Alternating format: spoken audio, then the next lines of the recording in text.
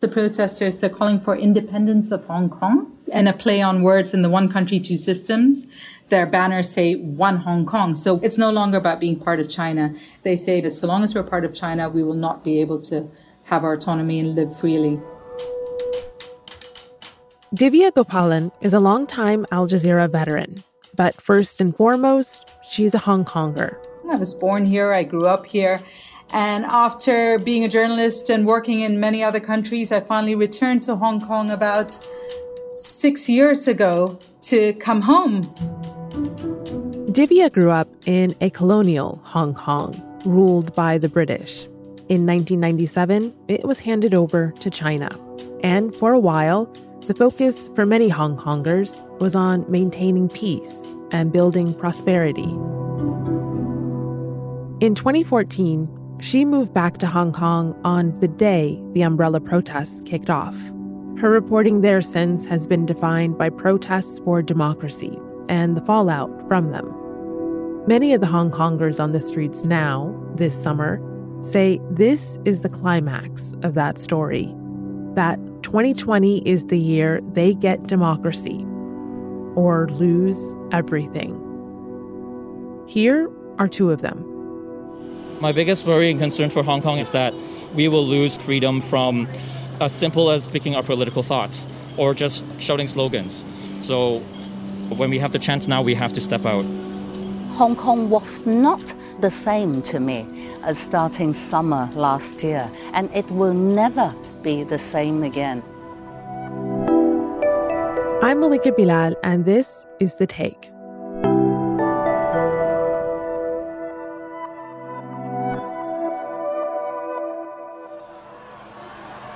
The anti-government protests last summer were massive. Activists shut down Hong Kong's airport, one of the busiest in the world. Police responded with tear gas, with rubber bullets.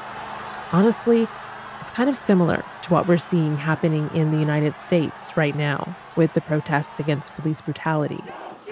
Some people say it's ironic, since the U.S. came out so strongly against China when Hong Kongers were protesting last year. So I asked Divya about that. There are some online who have noted the seeming hypocrisy in the U.S.'s stance, especially given these mass protests against police brutality and racism in the country. There have been arms used against protesters, rubber bullets, tear gas, things that we saw in Hong Kong as well. What do you make of those parallels? That's right, Malika. That's exactly what the U.S. had condemned when the protests were heating up in Hong Kong last year, crushing the people's voice, trying to oppress the young people of Hong Kong. And it seems that they're doing exactly the same thing. Beijing and the Chinese social media, cyberspace is just reveling in it. You're just seeing all kinds of comments saying, we never sent the Chinese army after months of protests in Hong Kong, but the US talked about it within days of protests. So yes, the irony hasn't been lost on anyone, and nobody's missed the fact that, the tables can very easily be turned. The protests in the U.S. jolted many Americans out of their pandemic lockdowns. In Hong Kong, we saw the opposite. The protest movement that had begun in June 2019 was forced to a halt when the coronavirus struck. And the main reason things became quieter was because of the coronavirus outbreak. Even the protesters knew that they did not want to go out in the streets. They did not want to put the city at risk of infections. And in fact, they took it upon themselves to use the methods they use for protests to help combat the virus. All these tracking apps that they used to use before to help protesters figure out where the police were and where the next protest will be, they used it to help track where the outbreaks were, so the public could use it and figure out which was a high-risk zone, which wasn't. They also went out on the streets and started handing out masks. But while all that was happening, the government instead made these moves to crack down further on democracy. So while the public was distracted and the protesters were focused on something else, they arrested about 15 of Hong Kong's biggest pro-democracy figures and pro-democracy politicians. and brought them on charges of taking part in an unauthorized assembly. Those unauthorized assemblies were peaceful marches that happened last year in August and October. Millions of people attended them. The activists arrested in April, some of the most well-known protesters in Hong Kong, are accused of organizing them. Around the same time, two monitoring agencies, which are based in Hong Kong but report back to Beijing's Communist Party, declared that they now get a say in city affairs. This is a first. Activists say it violates the one country, two systems policy that Beijing agreed to in 1997. The idea of one country, two systems is that Hong Kong is part of China, but Hong Kong has its own government and has its own autonomy and can run itself. Hong Kongers cling to this policy because it protects them from some of the more authoritarian measures we see on the mainland. Still, Beijing's agencies keep pressing ahead. They've issued a bunch of statements lobbying against pro-democracy politicians in Hong Kong. And so they started making all these moves, and people realized that unless we have a system where we're protected, we're at the mercy of not only Hong Kong's government, but also of Beijing. So you mentioned these arrests. Martin Lee was also arrested. He is the 82-year-old father of Hong Kong democracy, as he's called. You spoke with him recently. What is his take on all of this? He agrees with the protesters. He says that China is definitely going back on its agreement with Hong Kong and keeping Hong Kong autonomous. He also agrees that Hong Kong's government has completely failed Hong Kong's people time and time again. I felt bad when I saw these young people fighting for democracy being arrested and brought to the courts, whereas I, who has been fighting for democracy all these years, were left alone. So when they arrested me and prosecuted me, I felt relieved. At least my fate is now tied to the fate of the kids. So when I spoke to him and I said, well, look, you're 82 years old, you could spend the rest of your life in jail. And he said, if that happens, I will do so proudly, because we can't just let these young people take up the mantle. We've got to help them, and I want to do whatever I can to help them. We mustn't give up.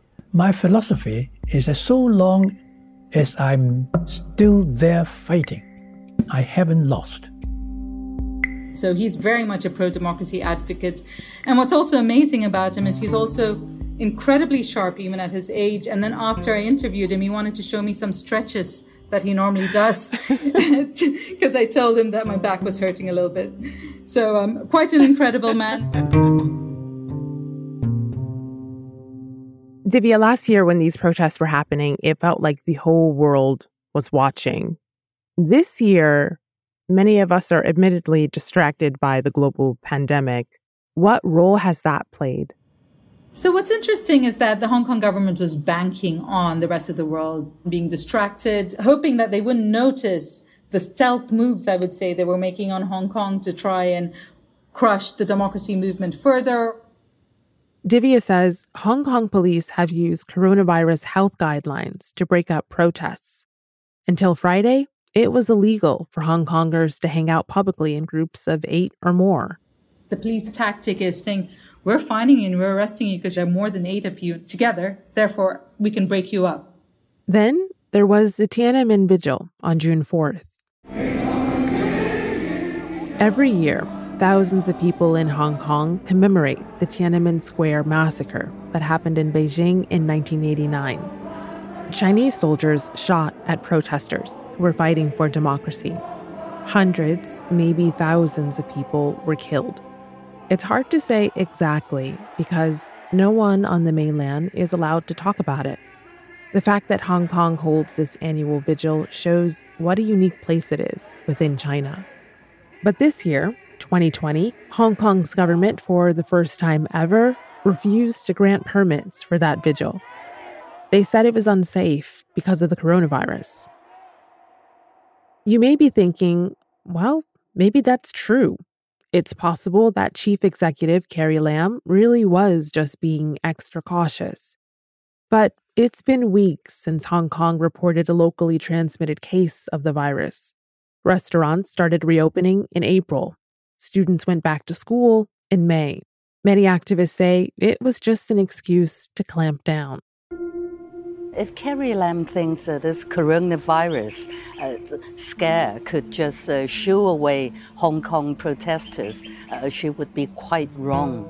People defied coronavirus restrictions this year because they fear the Communist Party wants to end the memorial for good. There was probably at least 10,000 people there, which is small by the standards of previous gatherings, but sizable enough given that this one was an illegal one. This vigil was part of Hong Kong's ability to speak up. It was a symbol of Hong Kong's freedom of speech and expression. So even people who didn't necessarily support the protesters, people who perhaps are a little bit more pro-China, were still quite surprised and angry about it. Police just cordoned the exact area in the park where this vigil is normally held, and then kept the rest of the park open. So that was the other thing that made people wonder, is this really about social distancing? Because schools were open, people were still on public transportation, people could still meet up. It almost seemed counterproductive. Meanwhile, Hong Kong and Beijing have also made legal moves during this time that activists say chip away at Hong Kong's democracy. First, there was the national anthem law, passed by Beijing and then also Hong Kong's Legislative Council. So Hong Kong shares the same national anthem as mainland China, and it's called the March of the Volunteers, ironically, because it isn't voluntary anymore.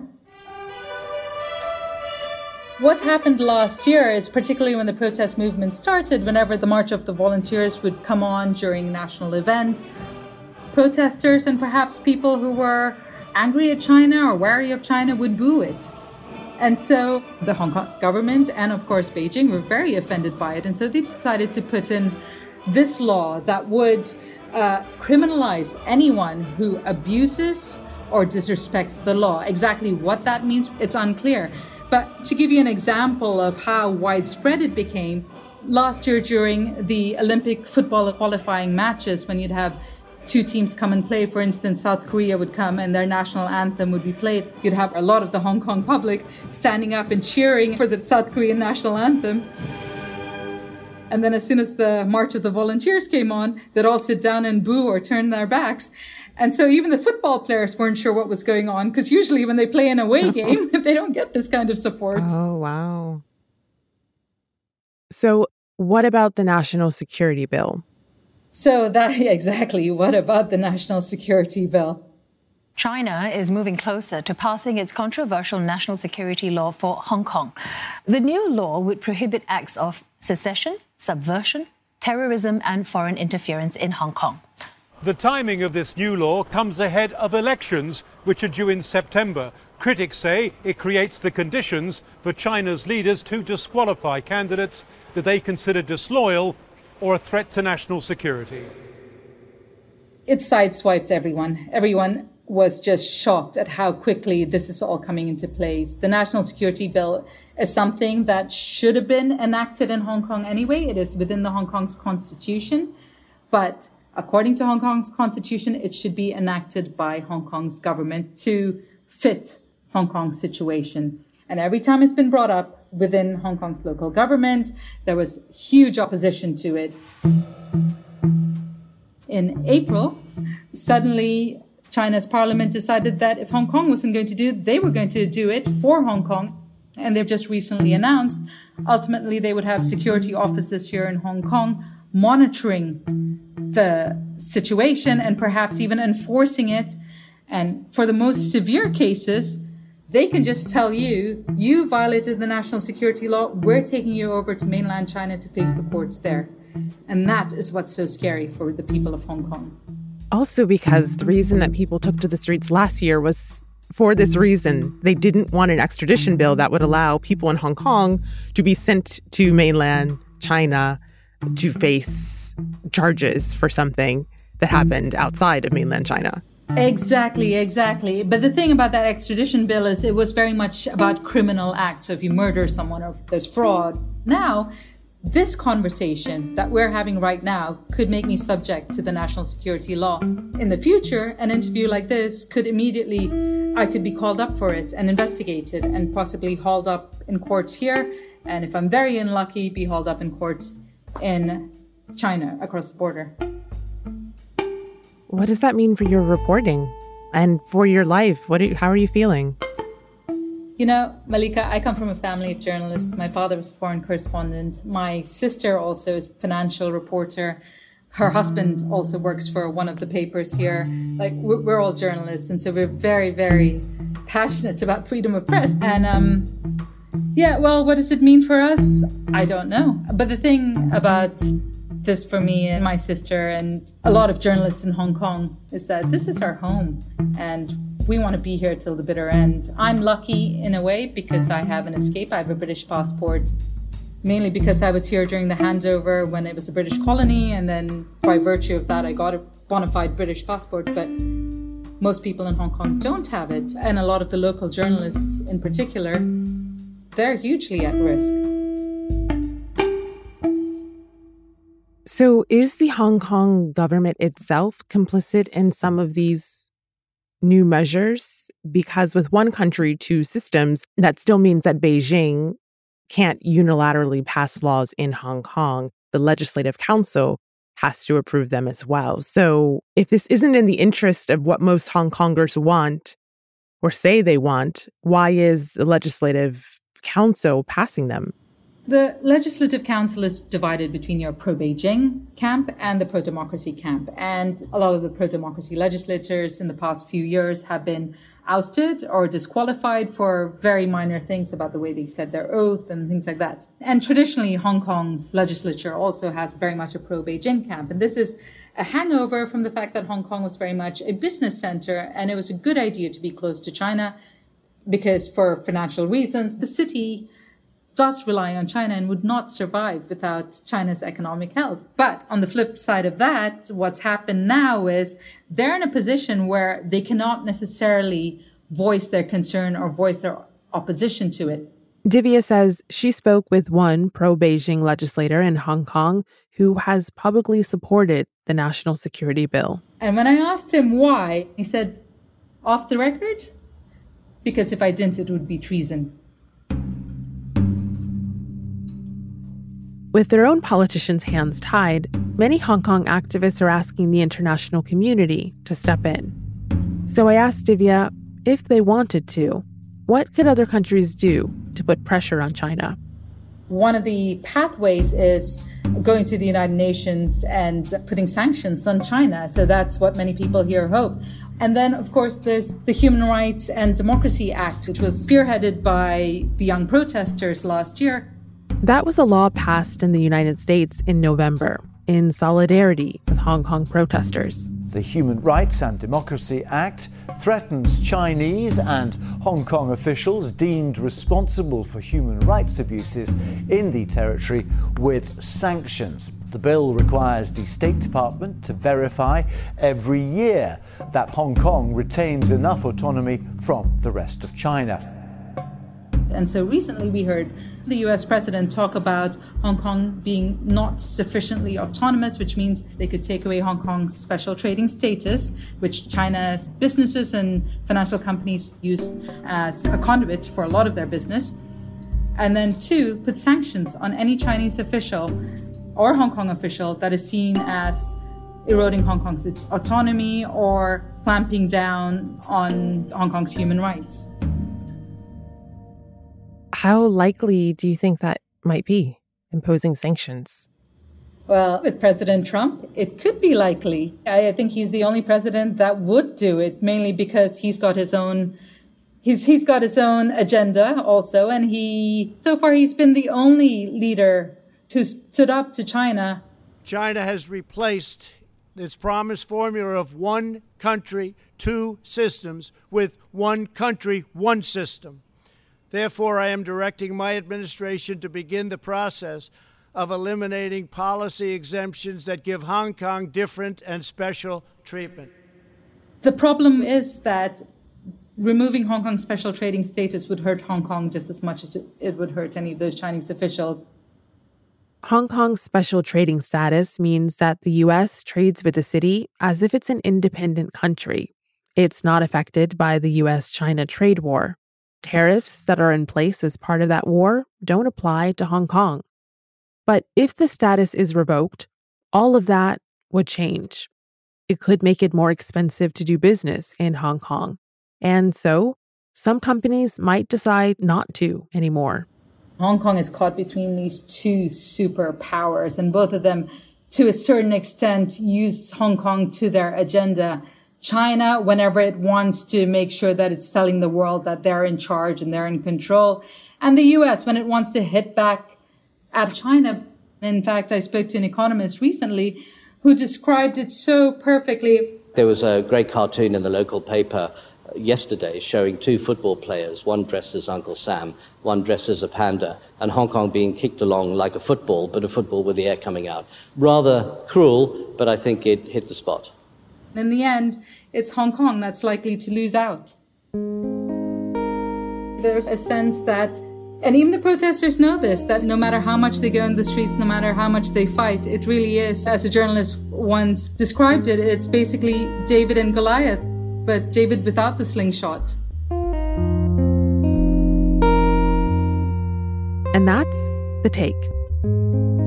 By the way, Hong Kong's democracy movement is hurtling towards an expiration date, the year 2047. If you want to learn more about that, you should listen to our episode from August. We'll share it on Twitter and Instagram at AJTheTake. This episode was produced by Priyanka Tilve with Alexandra Locke, Dina Kispe, Nay Alvarez, Amy Walters, and me, Malika Bilal.